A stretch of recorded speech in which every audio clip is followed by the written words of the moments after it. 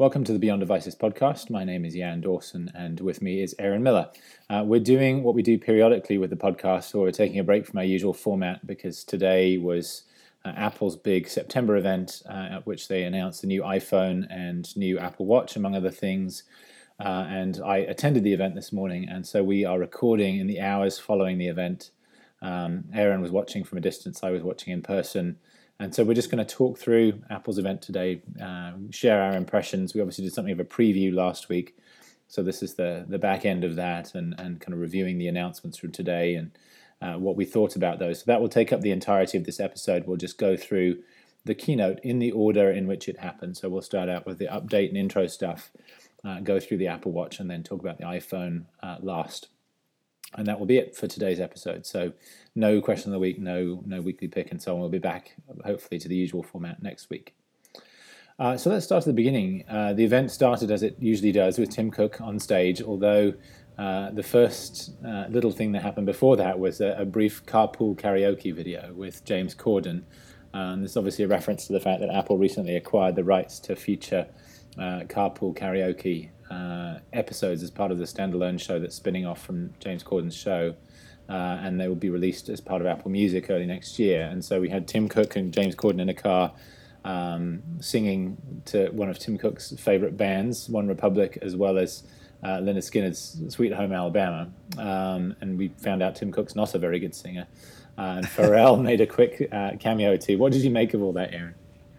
I don't know. Anytime you get celebrities and executives together, no matter who the company is, no matter the situation, there's just a level of awkwardness that kind of takes the shine off the fun of the idea. I mean, it was fun. I couldn't imagine Steve Jobs having ever done that in his entire life. Yeah. But then again, he had weird moments on stage with U2. Yeah, I don't know what it is, but when you mix celebrities, and I should say when you mix entertainers with non-entertainers, Yes, that's what it is. it's really. just always Yeah. they're always a weird feeling. But it was, I don't know. I mean, luckily it was weird in an endearing way, Yeah. like awkward in an endearing way. So I don't know. It was fun, I guess. No, it's a fun way to kind of start the event off. I remember, I think it was last year's developer conference where they had, was it Ty Burrell doing a sort of pretending to organize some kind of big event or whatever. You know, they've done these kind of slightly cheesy videos from time to time.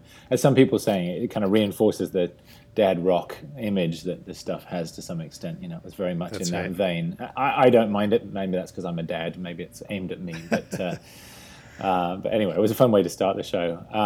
There was some other stuff in the updates. So we got an update on Apple Music. It has 17 million subscribers now. I kind of did the math on that during the event, and at $10 a month, and obviously Apple's average is probably slightly higher than that because there are family subscriptions, but at $10 a month, that gives you just over $2 billion in revenue a year. And last year, Spotify had just under 2 billion euros in revenue. So Apple's now getting very close with Apple Music to where Spotify's revenue is. And obviously, Apple's growing faster on the paid subscription side. So very interesting to watch that Apple might actually generate more revenue for all the talk that Apple's behind Spotify. That was Right. interesting, but lots to talk about exclusives as well. 70 releases that were first on Apple Music was something else that was talked about. I think it's pretty clear that the Apple Music growth is going to be a slow burn. Yeah. And in fact, that was my experience with it personally. I did the 3-month trial, and for whatever reason, it never really connected with our family. And then we decided to do it again. Gosh, it was about 3 months ago, maybe 4 months ago, because I can't even remember why. I want to say maybe it was the Radiohead album was out, the new one. Okay, yeah. And so I was like, let's fire up Apple Music again. And then for whatever reason, it's actually been mostly my wife. She kind of fell in love with it this time when the first time around it just didn't do anything for her. And so, and now I don't think we're going to be stopping our subscription. I think this is going to be something we keep for a long time now. Yeah, interesting. Yeah, I suspect that's true for many people. I mean, they're adding somewhere between 20 and 30,000 new users a day, I think is what it is, the calculation that I did. And that number kind of goes up and down from time to time. And it's partly because they always report whole numbers. So it's probably a smoother curve than it looks like. But that's about the trend. And so if it keeps going that way, they're going to hit 20 million by the end of the year or before. And it will keep going, and it'll become quite a significant business in its own right within Apple. The App Store, there was an update there, 140 billion apps in total downloaded. That curve continues to grow in a pretty sort of predictable fashion. They highlighted they have twice the revenue of, quote, their nearest competitor, which obviously is Google Play. Talked about how many developers go iOS first, and many of them are iOS only. And that obviously introduced Mr. Miyamoto from Nintendo to talk about the Super Mario Runs game. It's going to be the first time the Mario character has been on the iPhone. Was it just me, or did he say thanks, Steve, when Tim handed it off?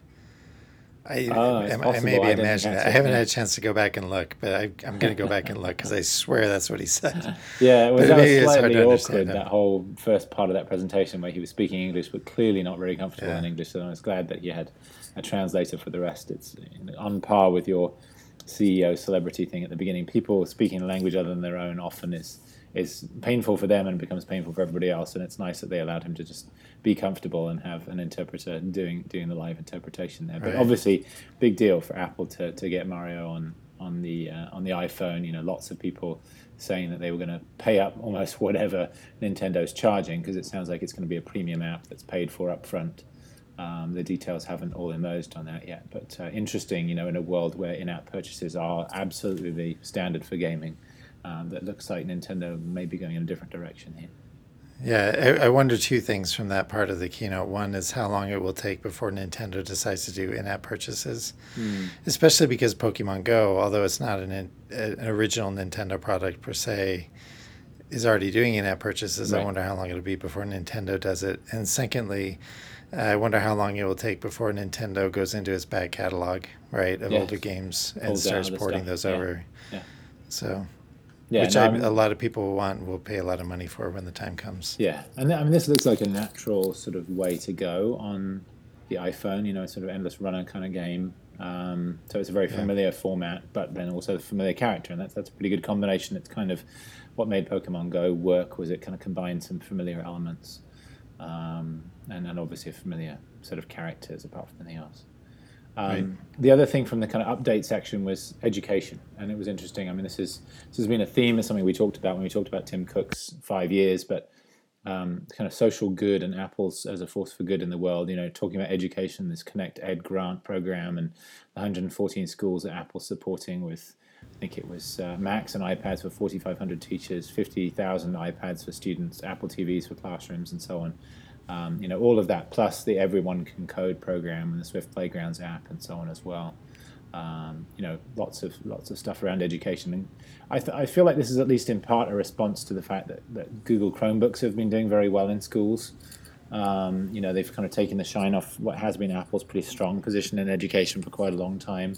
And the problem, of course, with Chromebooks is it's one product. It has to kind of fit all needs, and it doesn't really do that as well. And so I suspect Apple's playing to its strengths here in the fact that it has a portfolio of products across iPad and Mac and Apple TV and the software that goes with all of those, to try to say, we have the end-to-end solution for education. And then obviously with Swift Playgrounds, obviously they have an app that's specifically designed for learning to code too. Yeah, it's, I think it's underappreciated that there really isn't a keynote address or other big announcement that goes by where Apple doesn't at least take some time to discuss its corporate social responsibility efforts. It's kind of standard now. In fact, I think these days it'd be surprising if Apple didn't, in some product announcement, make a point of that. And I think that's awesome. I think it clearly is being reinforced continually as part of Apple's culture. Yeah, and I think that's something I wish more companies would emulate. Absolutely. And the last thing, I guess, from the updates was the iWork update, which was a bit unexpected because it's been sort of largely neglected, and it wasn't sort of lots of new features. It was just real-time collaboration, and did a demo on stage, which was somewhat surprising. But it clearly works, at least in a demo, and we'll see how well it works in practice. I never use collaborative features really with any document creation software. That's largely because I'm self-employed and work largely by myself and do non-real-time collaboration where there is collaboration involved. But my kids, for example, one of our kids has recently been doing a lot of creative writing in collaboration with a cousin, and they've been using Google Docs and have a whole Google Drive with lots of files that they're working on simultaneously, and they'll get on FaceTime but use Google Docs. So they're using Apple devices and Apple communication software, but Google collaborative software, and it's partly because it simply isn't possible to do that with Apple productivity software. Partly just that's kind of what they're used to from school, and this kind of reinforces the point about education, where there are certain things that kind of become standard in schools, and then kids tend to bring those home, and they become part of their habits at home as well. And so I'm curious to see if my daughter latches onto these collaborative features when they become available, and if that's something that she would even consider. I suspect that it won't be, but it'll be interesting to watch that. Yeah, I don't think so. Google, Google Docs has kind of taken over education. At least that's my experience anecdotally with my kids, is that's where they tend to do most of their work. I think there's really the use case that they put on stage of a Keynote file being collaboratively edited, I think will be 95% of the collaborative editing like circumstances where people will use this. It will be a Keynote file, because Keynote is a production level app for a lot of companies. They're using Keynote as their primary presentation software. Yeah. And so I could picture people collaboratively editing in Keynote, but in any other area, at least from a professional perspective, they're going to be using other software for producing things like InDesign or other things, and or Excel if they're working on really complicated spreadsheets. And so I think, it's really just going to, I mean, it was they announced collaborative editing for iWork, but I think it's really just going to be collaborative editing for Keynote. Yeah.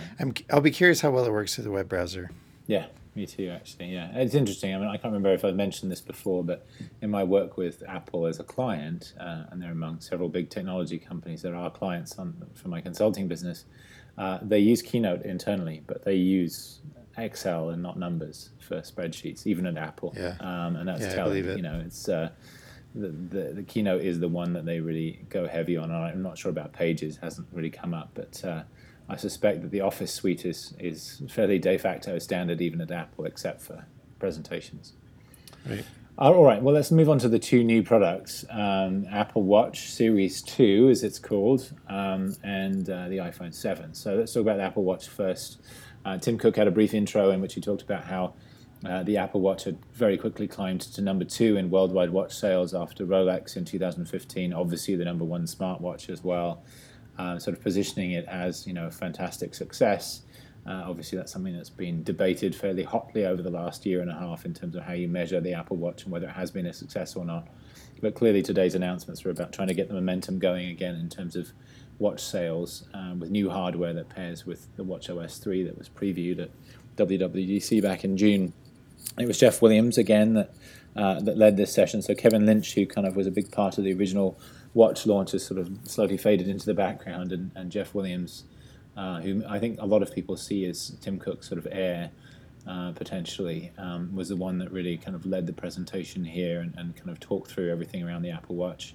But it's called Series 2, not Apple Watch 2. And so, again, Apple seems to be kind of steering away from sort of classic tech product naming and trying to veer a little closer, perhaps, to sort of luxury goods and jewelry as far as the naming is concerned.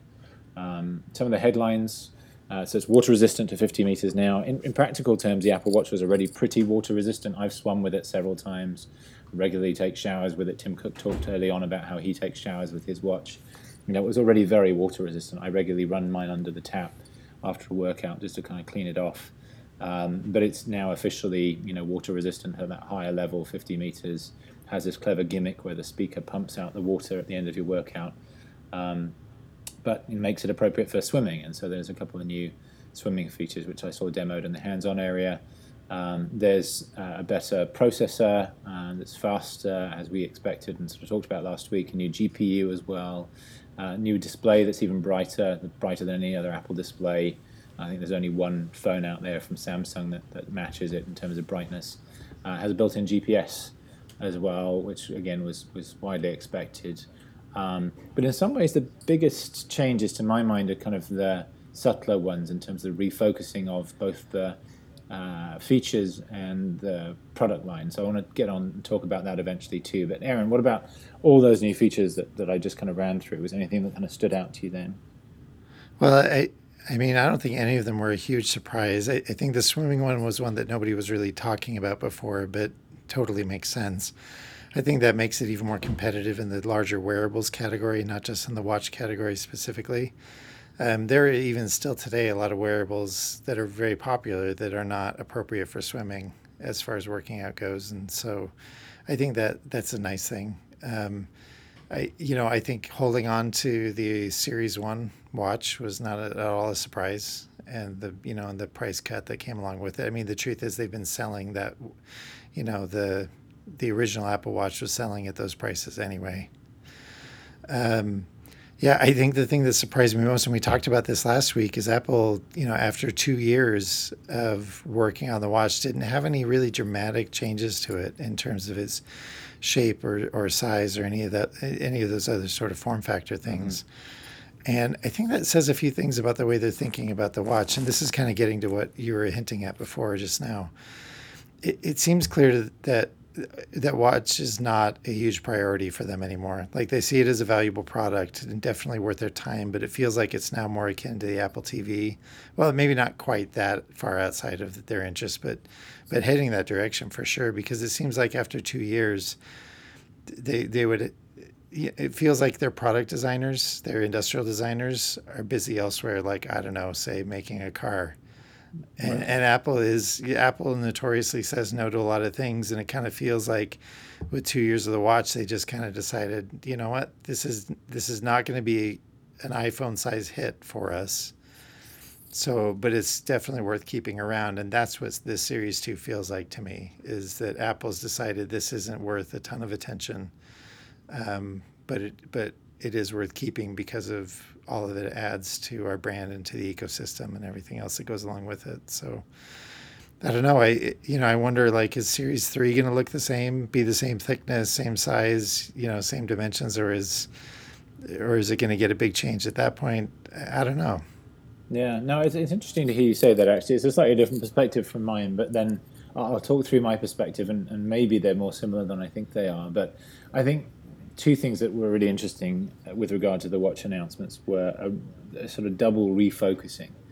And I think, and we've talked about the first of these a little bit already, which is, when it launched, it was famously launched with the same kind of tripartite sort of description as the iPhone. So it was a communication device Right. and timepiece, and health and fitness tracking was the third element, third leg of the stool, if you like. And of those three things, two of them have kind of faded into the background, and the one has very much come into the foreground, which is about health and fitness. And it feels like that's been very much a response to, well, a couple of things. One is, I think, customer response. So Apple's responding to the fact that that's what the health and fitness is, what people have latched onto.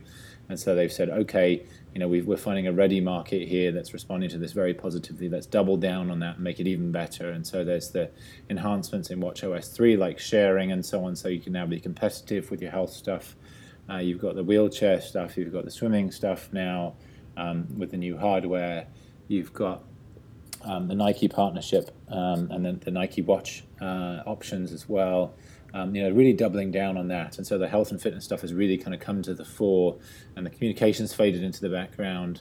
The timepiece side is still there. Notifications haven't really been talked about at all since the original launch, but it's a big part of why I still wear a watch and how I use it. But I think it's just either you get that and you find it useful, or you don't, and you don't worry about it. And there's not a lot of obvious ways to change the way that works today. I think they kind of cracked that one out of the box, but it's not necessarily something that appeals to everybody. But the other thing that's faded into the background that wasn't part of that sort of three-legged stool, but was very much part of the original presentation, is apps.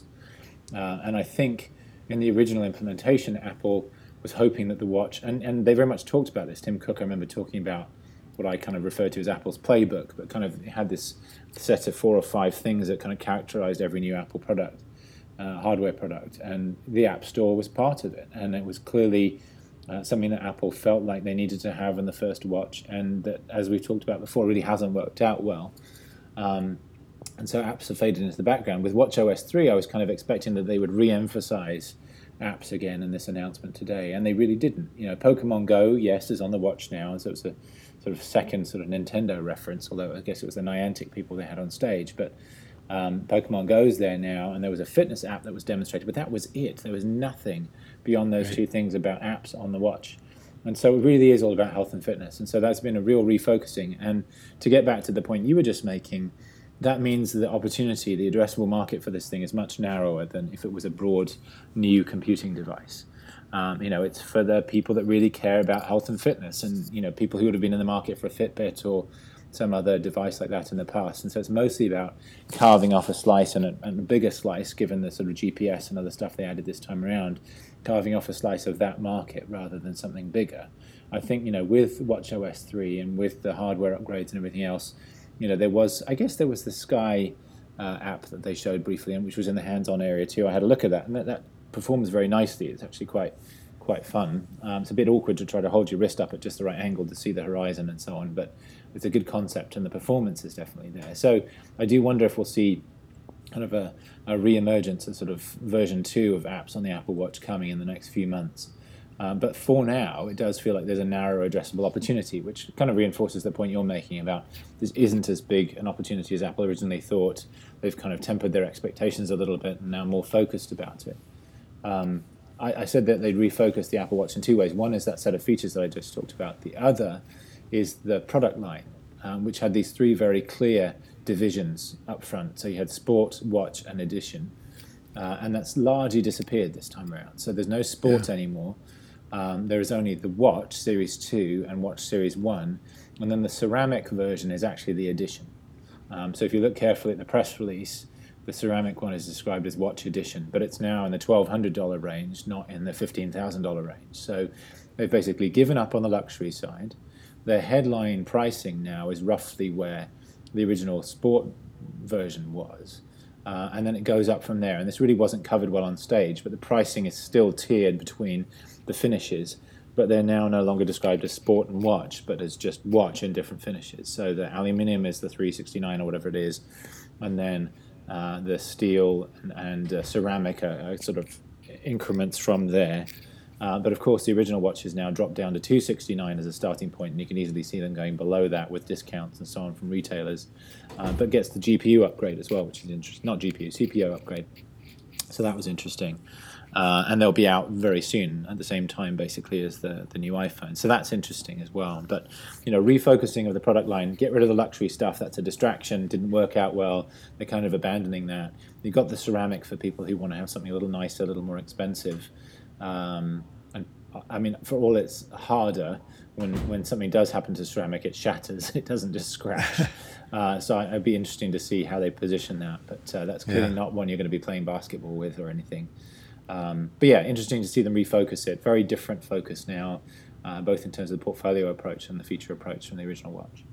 Yeah, well, it does. I mean, the vibe we got, this time 2 years ago was that Apple was going after the high-end watch market, and they seem to have clearly abandoned that. And that's even another way that they have narrowed the market fit for this thing, right? I mean, this is now really a high-end wearable more than it is, a fancy watch. Mm-hmm. And after 2 years, I think it became clear to them that they're not going to be getting people to stop buying Rolexes. Right. Because people buy Rolexes for very different reasons than they buy Apple Watches. In fact, the reality is most people that can afford either are going to own both. Right. And so, as time goes on, who's to say? I mean, we talked about this way early about the Apple Watch in the podcast that, the biggest limitation with it, I think, is actually screen size. It's the display that holds everything else back from a functional perspective. And there may be some big innovation yet to come where you really are carrying a supercomputer on your wrist instead of in your pocket. And that, I won't be surprised if the Apple Watch has the capacity to turn into that someday, as long as the display nut gets cracked, where there's a different way to view whatever, the computer in your watch is delivering to you. But except for that one hurdle, I don't think we're going to see much else coming out of the watch other than this sort of continual refinement. I won't be surprised if, this time next year, the Series 3 watch is a little bit thinner, and maybe even they design different lugs so they can get more, revenue from selling bands. But, there are other things that have to change that have nothing to do with the watch directly before we can have a supercomputer on our wrist. Right. So I feel like I don't want to say the fate is sealed as far as the watch is concerned, but it's got a pretty narrow market now, and I think we'll stay that way for a while. Yeah, and I wonder if we might eventually see sort of an hourglass emerge where, the original anticipation was it would be very broad. It's now narrowed down, and over time, if the app thing, for example, does start to pan out the way they hope it will broaden out again. But, that is something that's going to take time, and it certainly wasn't an emphasis today. So we'll see how that kind of evolves. Who knows what GPS will do that way?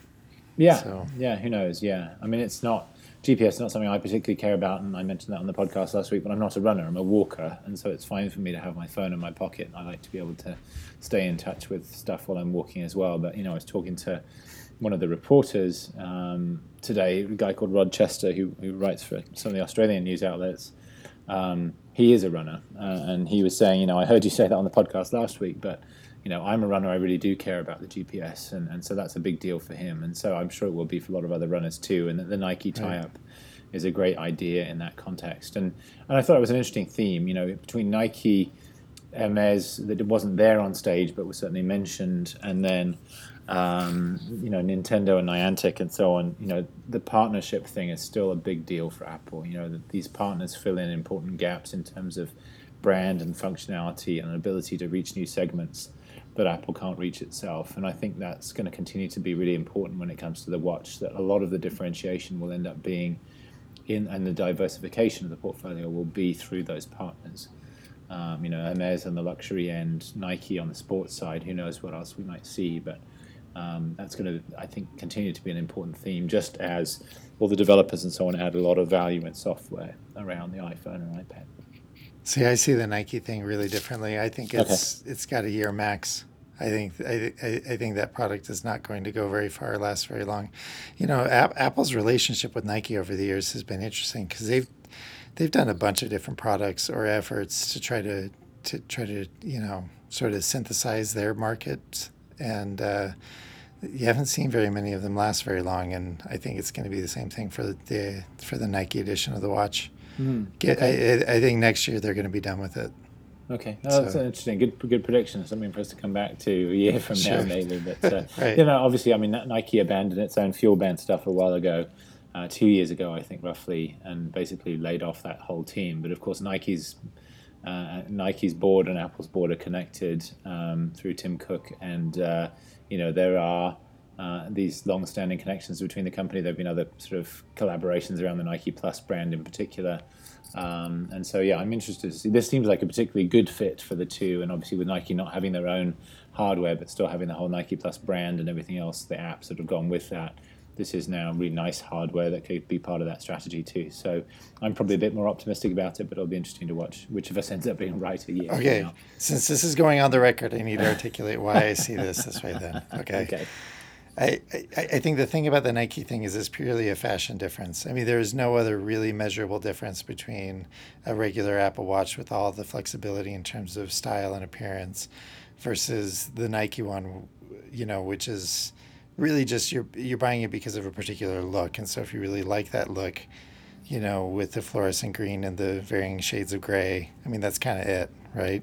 Well, whereas if you, I mean, granted there are some software differences, but apps are going to open that door wide to anybody, and like tomorrow somebody could put up an Apple Watch app that mimics most of the Nike approach to this. I mean, granted it doesn't plug into the network, and the Nike network of runners is big, and there are a lot of people who like that, but again, that's just a software difference. It doesn't really merit a stylistic difference. In fact, of course, anybody who buys a regular Apple Watch is still going to be connected into the Nike ecosystem.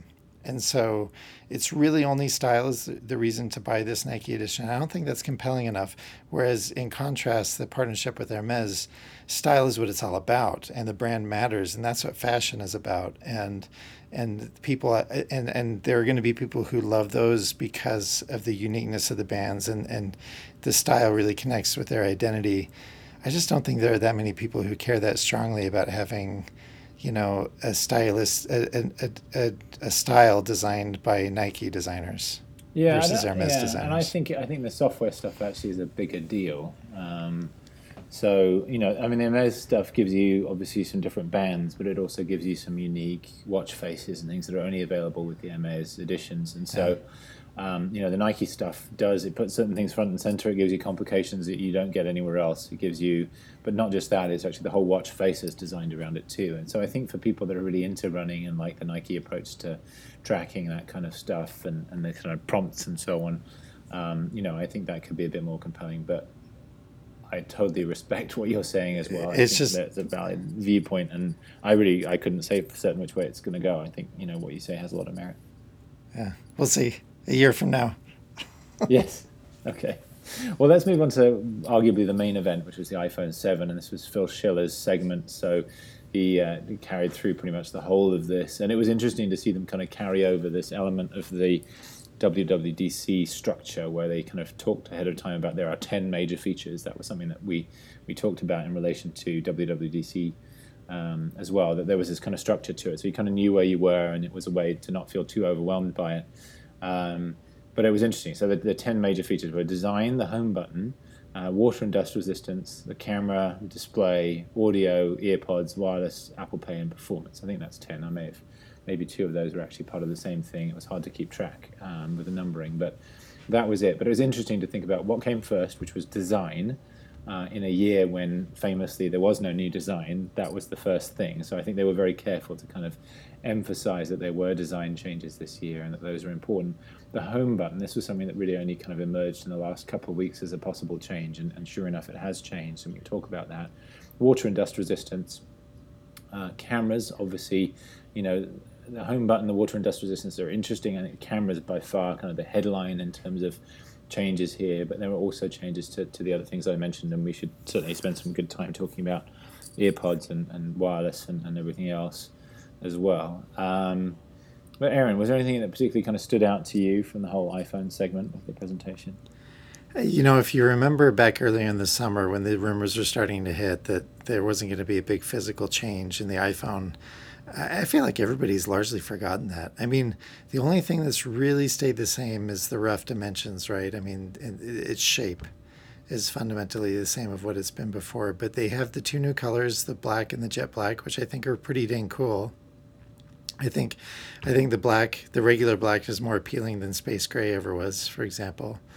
And obviously all the internal changes are huge differences and just kind of reflect the way Apple tends to do things, which is it incrementally, but can I say dramatically incrementally? Does that make sense? Like they pull together a lot of refinements that collectively make a pretty big difference in the device. And I feel like that's what this was this time around. I mean, obviously there are some big changes like the second camera and the Plus and the 7 Plus and the home button being changed, the waterproofing, the headphone jack.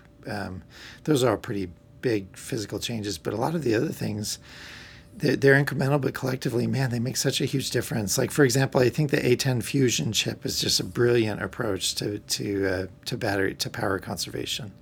Having the 2 low power cores like they announced, so that way, when your iPhone isn't doing anything that's especially processor intensive, it can use parts of the chip that are designed to be low power. I mean, 2 hours of battery life added to the regular size iPhone and an hour added to the plus size iPhone, that is a big deal. And Apple usually measures their battery life changes conservatively, so I won't be surprised if people are talking about the very measurable difference they see. I think heavy iPhone users are going to be the ones talking about how great the difference is in their battery life. Yeah, especially if the heavy use is around less power-intensive applications. Exactly, because they're, if you have your phone out and your screen on, you're obviously going to be using power, but sending a text message, which I think a lot of the heavy iPhone users out there do, that's not processor intensive. And I can see that making a huge difference. So when I talk about dramatic yet incremental improvements, that's kind of what this feels like. The sum of it all is the aggregate is bigger than the sum of the parts, or however you say that. Mm-hmm. Yeah. I guess I feel a bit differently about the design thing, but perhaps that's because I've been hammered at by reporters over the last couple of hours about how the design isn't that different and so on. But I think the jet black finish in particular is the conspicuous consumption option. For people who buy a new one because they want it to be distinct from the old one and want to show off the fact that they've got the latest and greatest. The jet black absolutely does that for them. But obviously, anybody who buys the 7 Plus with the dual cameras, that will look quite different from the back anyway, even if the front looks roughly the same. But yeah, I mean, it's a good new option. It's interesting that Jet Black, I think, is only available in the higher storage tiers, so that would be a more expensive phone. Well, it points to the conspicuous consumption part you're talking about. Reinforces the conspicuous consumption point. Right. But yeah, I mean, from the front, they all look very similar to how they've looked in the past. It's really the back that will look different. But and so, as we kind of said, I think last time around, if you put a case on the thing, it's not going to matter that much, except for on the 7 Plus with the dual cameras. But I think it was important for them to put design up front to kind of emphasize, okay, maybe the shape and size is very similar, but there are some important differences still. But the home button's interesting, and I had a chance to kind of play around with the new home button in the demo area. And I have a Magic touchpad at home, trackpad, which uses this. And we've talked about yours in the past. When you first got yours, I remember you did a quick sort of review of it for us. On that device, it really feels like the movement is still there. On the new home button, it doesn't. The thing feels very rigid. Really? And there is feedback. But it very much feels like it's feedback and not like you're actually moving anything. It feels very much like the thing is not moving, which it isn't. And then there's this taptic feedback. So that's going to be an interesting thing to get used to. It's because, at the moment, and they kind of made a lot of this during the keynote, that the home button gets used for a lot of different stuff. And some of it's about pressing it and some of it's about just tapping it. So reachability, for example, is a double tap on it. And then multitasking is a double press. Well, a double press and a double tap are less different from than they were in the past. You still have to push harder to do a double press, but it doesn't actually depress at all. And so there are going to be some interesting subtle differences there. I wonder if this is going to be something that's going to take a while for people to get used to. It does feel different. It's not the same as a Magic trackpad in terms of the feel and its sort of mimicking of real movement. So that's worth pointing out, because that obviously didn't come through very clearly in the keynote. But the other interesting thing is that the Taptic engine is now going to be available to developers. And there was a game that they were demoing in the hands-on area where it was some kind of war game where you could shoot various different kinds of guns in a sort of battle situation. But you kind of would hold down the type of gun that you wanted to use in order to shoot it. And as you shot it, there was some feedback. And then as it hit its target, there was more feedback, sort of explosion stuff would happen, and there would be this sort of vibrational feedback. And so you can easily see this is going to be a really interesting new layer of interactivity for games and that kind of thing, where it's going to feel more immersive and so on. And so we're obviously, it hasn't been announced until now, so it's going to take a few months for most developers, except for those that were kind of invited to preview it, to get stuff ready. But obviously in gaming is an obvious area where this could be the case, but there's lots of other interesting stuff that can happen too. Around notifications and having specific sort of patterns for notifications that are different than just buzzing, for people that don't wear a watch, for example. There's other stuff that could be done, and I'm very interested to see kind of how that could be used by developers going forward. Yeah. One of the things that this has got me thinking about is with all the changes and this idea of adding and all these improvements, which, like I said, have led to a pretty dramatic change in the iPhone. It makes me wonder what this supposed iPhone 8 massive redesign that's been rumored would be about. I mean, what would the next one be like? Because, we've talked about this idea before, that there really aren't that many ways where smartphones can improve in a way that dramatically influences people's lives. It's so mature as a platform. Cameras is one of those things, and Apple took a huge bite off of that this time. And it's hard. I guess I have a harder time imagining what they might do with this supposed iPhone 8 redesign.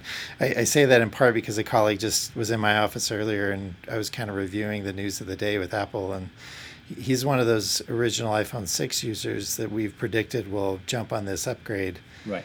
And, he said, boy, I don't know. I mean, this iPhone 8 is supposed to be a big deal, and that got me wondering, what in the world could it be? Yeah, that would be such a dramatic and worthwhile one that's that much better than the iPhone 7. Yeah, the obvious things, right, that people have talked about are the home button and the bezels. So the bezels go away, or at least get a lot smaller, and then the home button goes away. And so this shift to a taptic home button is a possible first step towards eliminating the home button altogether, where you just kind of tap on the screen in a certain spot, for example, and you get the same sort of feedback. That would be an obvious first step in that direction. And then obviously once you remove the home button, then you can get rid of the bottom bezel and stretch the screen out there. And then with the jet black finish now, it's supposed to sort of blend in, I guess, between the frame and the glass. And so you wonder, are there other things that you can do once you eliminate or make the bezels significantly smaller? There is now a speaker that's basically where the earpiece is at the top of the device. And so, that would make that hard to eliminate entirely, but you can make the top bezel quite a bit smaller and largely eliminate the bottom one. So those are things that have been talked about. Once you do that, obviously you can change other design elements as well, so that you can still make it easy to hold and everything else still works as it has in the past. But they've been mostly, the rumors have been about the physical design of the device, and this is supposedly why we kept this design this year, was because there's this bigger change that wasn't yet quite ready, and perhaps they wanted to build up to it a little bit with this year's changes. But that's the obvious stuff. But, who knows what else might come down the line. You could see the dual cameras making their way down into the smaller device, for example. That's going to be an interesting one. I mean, it took 2 years to get optical image stabilization into the smaller iPhone. Yeah. And that feels like it should have been easier than cramming in a whole second camera into the smaller space. And that one, I think, has me more curious than anything else about next year's phone. Yeah. I just can't imagine carrying around the plus size phone. It feels just way too big to me. But what they showed off today with the dual cameras was really impressive. In fact, we talked about this idea last week, how there are rumors that Apple, and I think it was 9to5Mac that put up an article about how Apple's going to go after DSLRs with this version of the iPhone. And I mean, obviously that wasn't really true, but it was a little bit true. And we talked about how they might accomplish that. And one of the things we talked about was the idea that they won't do it with hardware, but rather they'll do it with a combination of software and silicon. And that proved to be the case here with the bokeh, and the blurred, the portrait mode, where they can make it feel like there's more depth of field, even though it's really not happening in terms of, what's going on in the actual lens and when the light hits the sensor. And so I thought that was really impressive work. It surprised me, though, that that's not coming until October or whenever it is, right? That it's not ready to go now. And yet Apple felt confident enough to talk it up during the presentation. Yeah. No, it's interesting. The camera's obviously a headline here, as I said earlier. And it's worth talking about those in more depth. By the way, I took several videos during the hands-on, which I will try to post to YouTube and then link to from the show notes. I posted 2 of the videos earlier to Twitter. One video that I'll mention before I forget, because it actually relates to something we already talked about, which is the Apple Watch. Have a look at this demo of how the swimming workout works, because it's really quite clever. And it relates to a couple of different things, one of which is the fact that you've got a screen underwater, which is obviously receiving all kinds of pressure from all around all the time, and it relates also to the way that the water gets expelled. And so I won't try to describe it here, just watch the demo video, but it's really quite clever, where the screen basically locks up while you're in one of these underwater, a pool swim workout. And then you have a way to unlock it with the digital crown by rotating it, that unlocks it and then expels the water through the speakers. So that's cool. It's quite smart. But anyway, I did take a demo of the Zoom with the camera, and so I'll post that too. But basically the 2 cameras, one of the ways they're used is that one is the standard sort of camera, which is just gives you the standard sort of view that you're used to. Which is, I guess, a 28mm lens, and then the other is a 56mm lens, so it's twice the size in that sense. But it's the telephoto lens, and so there's this little button on the screen that you touch that says 1x by default, and as you tap it, it turns to 2x, and it basically switches to the telephoto lens. And it's like a zoom effect, and it's really quite impressive. And again, this is what I took the video of.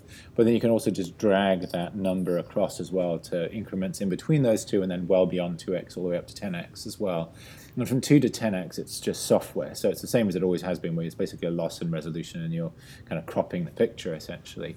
But because the camera is that much closer in to start with, the quality is improved quite significantly. So It's very effective, and so that's a really interesting angle. And then of course there's this whole depth effect, and they weren't demoing that because it's not quite ready yet. And that was an interesting sort of thing for an Apple keynote, to have a feature that's demoed as part of the new hardware release, but actually has to wait for a month or so until the software that makes it work is available.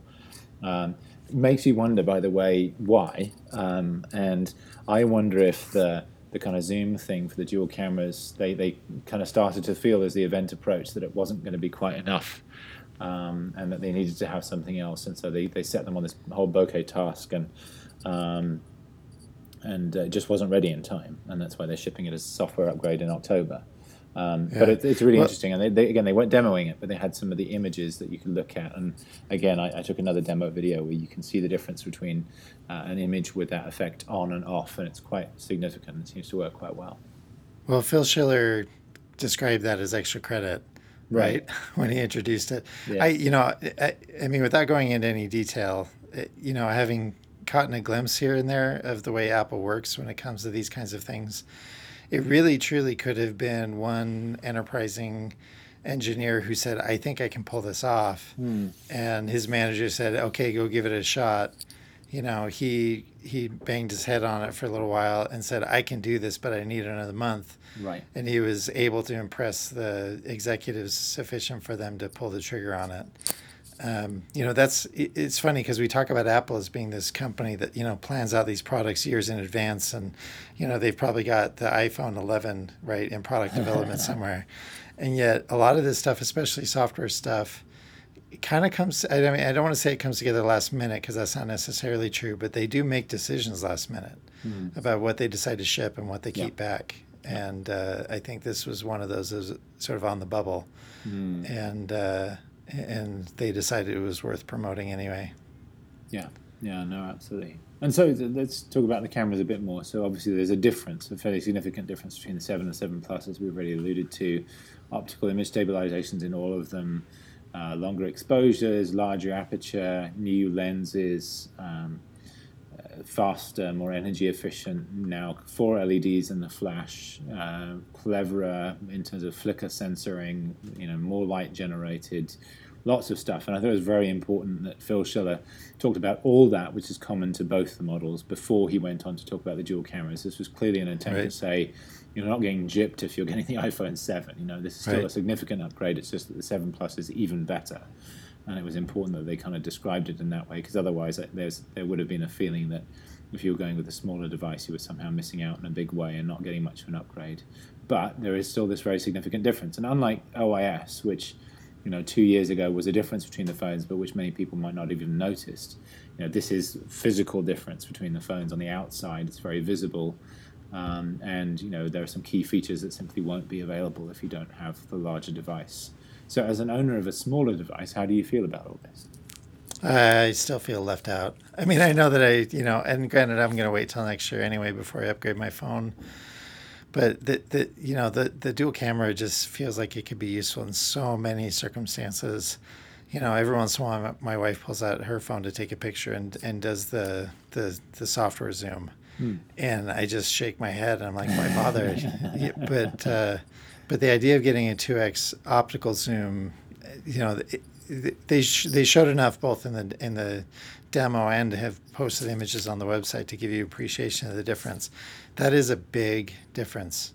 And it really, zoom is one of the last areas where smartphones are behind when it comes to better, more expensive cameras. And this is not a trivial step into that space where there's an actual optical zoom that really works and leads to a very nice picture being taken. I think that's awesome. And I'm sad that I'm not optimistic that it's the sort of thing that Apple can cram into a smaller phone just a year from now.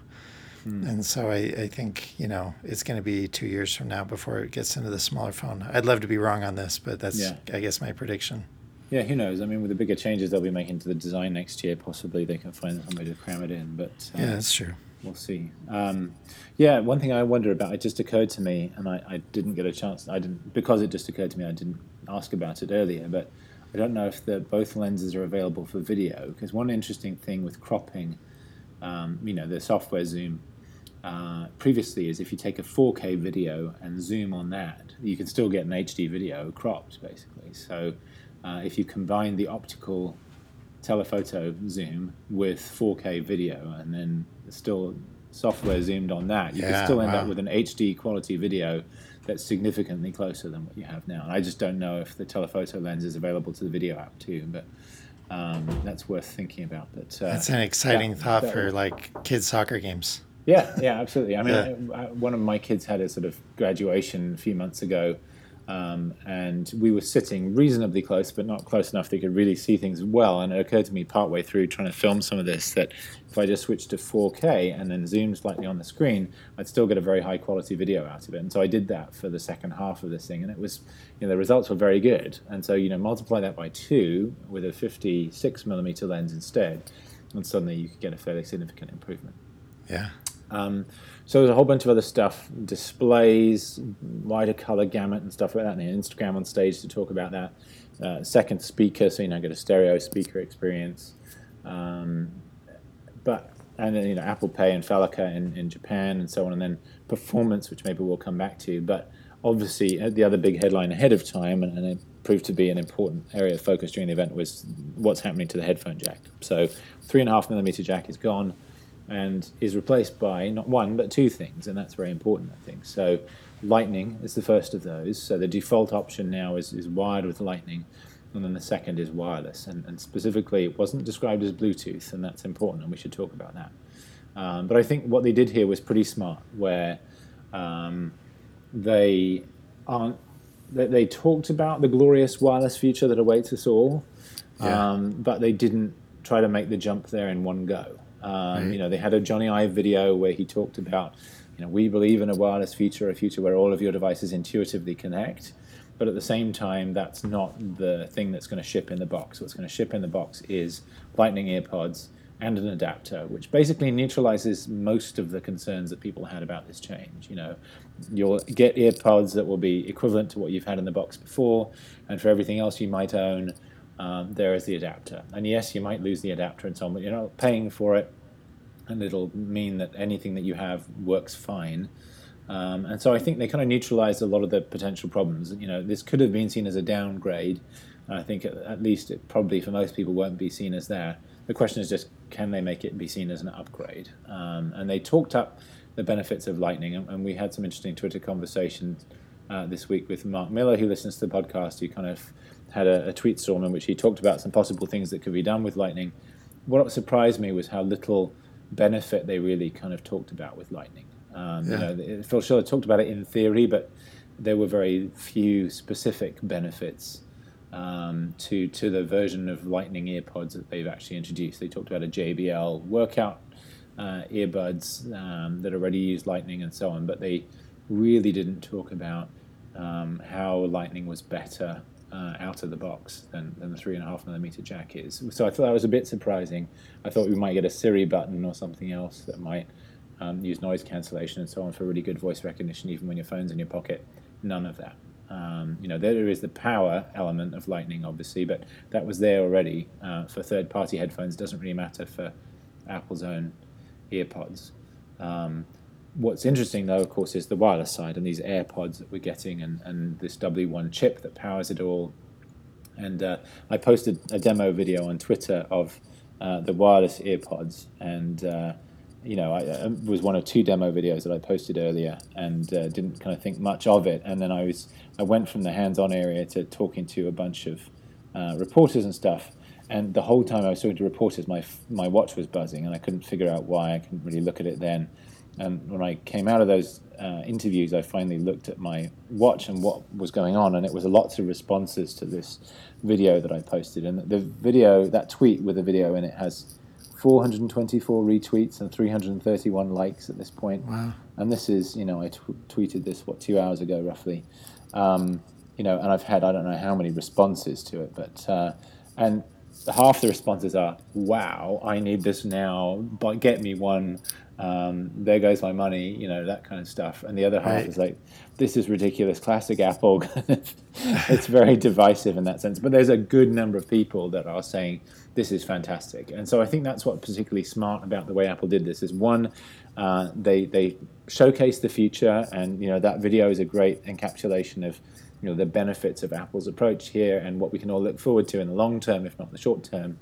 And at the same time, they gave people a much more pedestrian route into the future, where what ships in the box will basically give you everything that you've had until now with a few benefits, and it'll be future-proof and all the rest of it. And so I think, given this was probably the highest risk part of the changes to the iPhone this time around, I think they really managed it quite well. Well, and I think the reason that they didn't do much with the Lightning AirPods was because it sort of undercuts the story of how the future is wireless. I mean, if they had spent engineering time and effort into making the Lightning AirPods that much better in exciting ways, it sort of says wireless is our future, but here's all the cool stuff we can do with wired earpods. I do think that, but you're right, though. They tried to make that as trivial of a switch as possible. I mean, not only do they include the adapter in the box, and there are going to be a lot of those that go unused because people are going to be moving to Bluetooth, but they also, if you need to buy a replacement, it's a $9 adapter from Apple. I cannot remember if they've ever had an adapter or dongle that was that cheap. Right. And I mean, it's got Lightning built in, so it's not like it's, just, wiring inside. It takes an actual chipset inside for this to work. And yet Apple's pricing it at $9. I think they're doing that to just sort of say, we want this to be as painless as possible of a transition. Right. I'm of two minds about the AirPods. They are pretty dang expensive. But all that they're able to accomplish with that W1 chip is pretty cool stuff. You take it out of your ear and the music automatically stops. You don't have to tap a button. You just tap anywhere on an earphone and on one of the AirPods, and it'll bring up Siri. These are really cool advanced things. I don't know that I'll be able to bring myself to pay $160 for them, but I have no doubt there will be a lot of people that will pay for it. Yeah. No, it's interesting. I mean, just to go back to this demo video that I posted, like I said, it had 300 retweets, whatever it was. I posted a video at essentially the same time of the zoom feature. So they're going from 1x to 2x on the phone. That has about 11 retweets. So just gives you some sense of kind of the pairing and the kind of intuitiveness and the simplicity of it, was very compelling to people, especially people who are used to using Bluetooth and have many frustrations with it. And that's worth talking about, I think, briefly, that, here Apple took Bluetooth, an existing standard, and tweaked it a little bit, rather than, trying to evolve Bluetooth itself. And in the process, solved a lot of the pain points that people have with this stuff. And I've, again, been approached by reporters this afternoon sort of saying, isn't this anti-standard and all the rest of it? And it's like, well, these phones still work with every other Bluetooth accessory you've ever had in exactly the same way they always have. It just will work better if you have one of these things that's optimized and designed for it. The big question is just, does anybody other than Apple and Beats actually make headphones and earbuds and so on that work with this and take advantage of the W1 chip, and how long does that take? But this is kind of classic Apple approach. You take the bits of the standards that work, you add your own special sauce to it, and you create something that's tightly integrated between hardware and software and services, and just works out of the box, and it's very clever. And that was a great demo. But I put the earpods in my ears. They the audio sounded great even in what was a very crowded and noisy hands-on area. You take one of them out of your ear and the audio stops playing. You put it back in your ear again and it starts playing again. I'd argue that probably should only happen if you take both of them out of your ears, because quite regularly you'll take one out just to hear background noise while you still want to hear the audio. But maybe that's something you can change in the settings. But one thing that's worth noting, though, is these basically look like the existing earpods with the cables cut off. That's almost exactly what they look like. Slightly thicker because you've got a microphone and stuff in there. But that's the look. And in terms of fit in your ear, they work the same way as they do right now. And that's not the case for most Bluetooth earbuds. Most Bluetooth earbuds work with some kind of rubbery stuff in the ear to really hold them in well. They often have some kind of loop that goes over your ear or some other way to hold them in place. And so, these earpods, the AirPods, are clearly designed as headsets for talking, because both of them work as Bluetooth headsets for talking, because they have the little thing that extends down your jawline. But they're clearly not designed for heavy exercise. If you're running on a treadmill or something like that, these things will probably quite quickly fall out. And so the Beats stuff obviously is supposed to help with that somewhat, but we're going to need some similar technology that works in something that fits in your ear more snugly, in more customized fashion. If this stuff is really going to kind of meet all the needs that Bluetooth earbuds do today. Yeah, there's going to be some enterprising company that figures out a little, rubberized thing that you slide up the cylinder and that you can like swing over your ears so they stay in your ears for working out. Yeah. I can't keep the regular ear pods in my ears when I run. Right. And I always have the one on, whatever reason, it's the one on the right-hand side. It just always bounces out. And granted, I don't know how much that has to do with the cable tugging, as I run. Right. And maybe that's part of the reason. But I wouldn't go for a run very confidently with the same shape of headphone in my ears as these are. Yeah, no, absolutely. That makes sense.